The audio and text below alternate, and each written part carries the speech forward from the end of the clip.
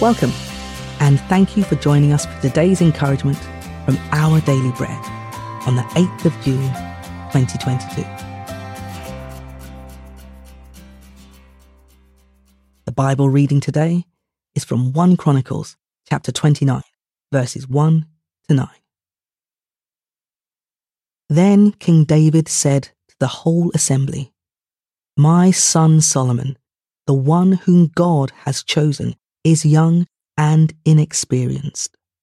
The task is great, because this palatial structure is not for man, but for the Lord God. With all my resources, I have provided for the temple of my God. Gold for the gold work, silver for the silver, bronze for the bronze, iron for the iron, and wood for the wood, as well as onyx for the settings, turquoise, stones of various colours, and all kinds of fine stone and marble, all of these in large quantities. Besides, in my devotion to the temple of my God, I now give my personal treasures of gold and silver for the temple of my God.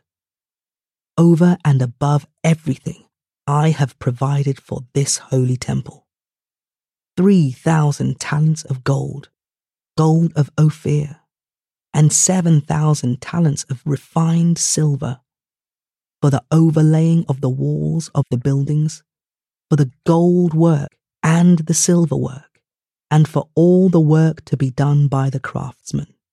Now, who is willing to consecrate themselves to the Lord today?"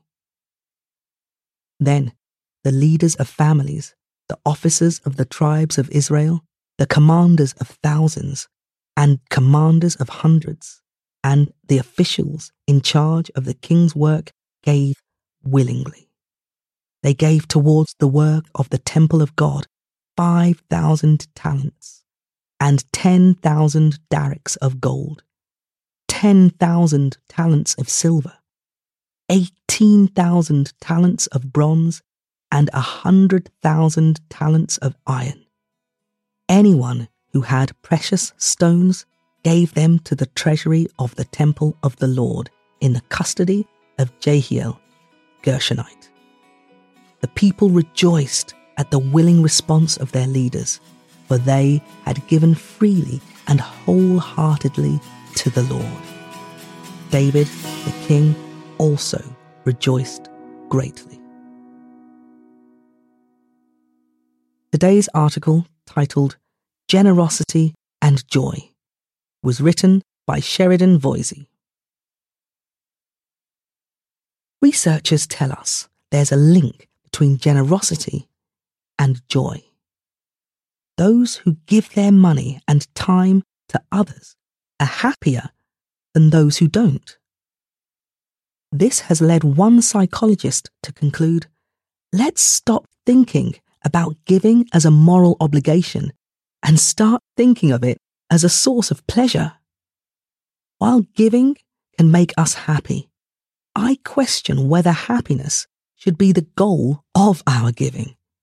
If we are only generous to people or causes that make us feel good, what about the more difficult or more mundane needs requiring our support? Scripture links generosity with joy too, but on a different basis. After giving his own wealth towards building the temple, King David invited the Israelites to also donate. The people responded generously, giving gold, silver, and precious stones joyously. But notice what their joy was over. The people rejoiced at the willing response of their leaders, for they had given freely and wholeheartedly to the Lord.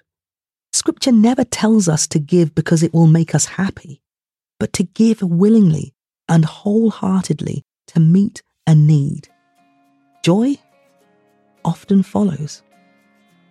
As missionaries know, it can be easier to raise funds for evangelism than for administration, because believers in Jesus like the feeling of funding frontline work. Let's be generous towards other needs as well. After all, Jesus freely gave himself to meet our needs. Let's pray. Father God, thank you for the joy found in giving. Give me a willing heart to be generous towards even those needs that are difficult or ordinary. Amen. Today's encouragement was provided by Our Daily Bread Ministries.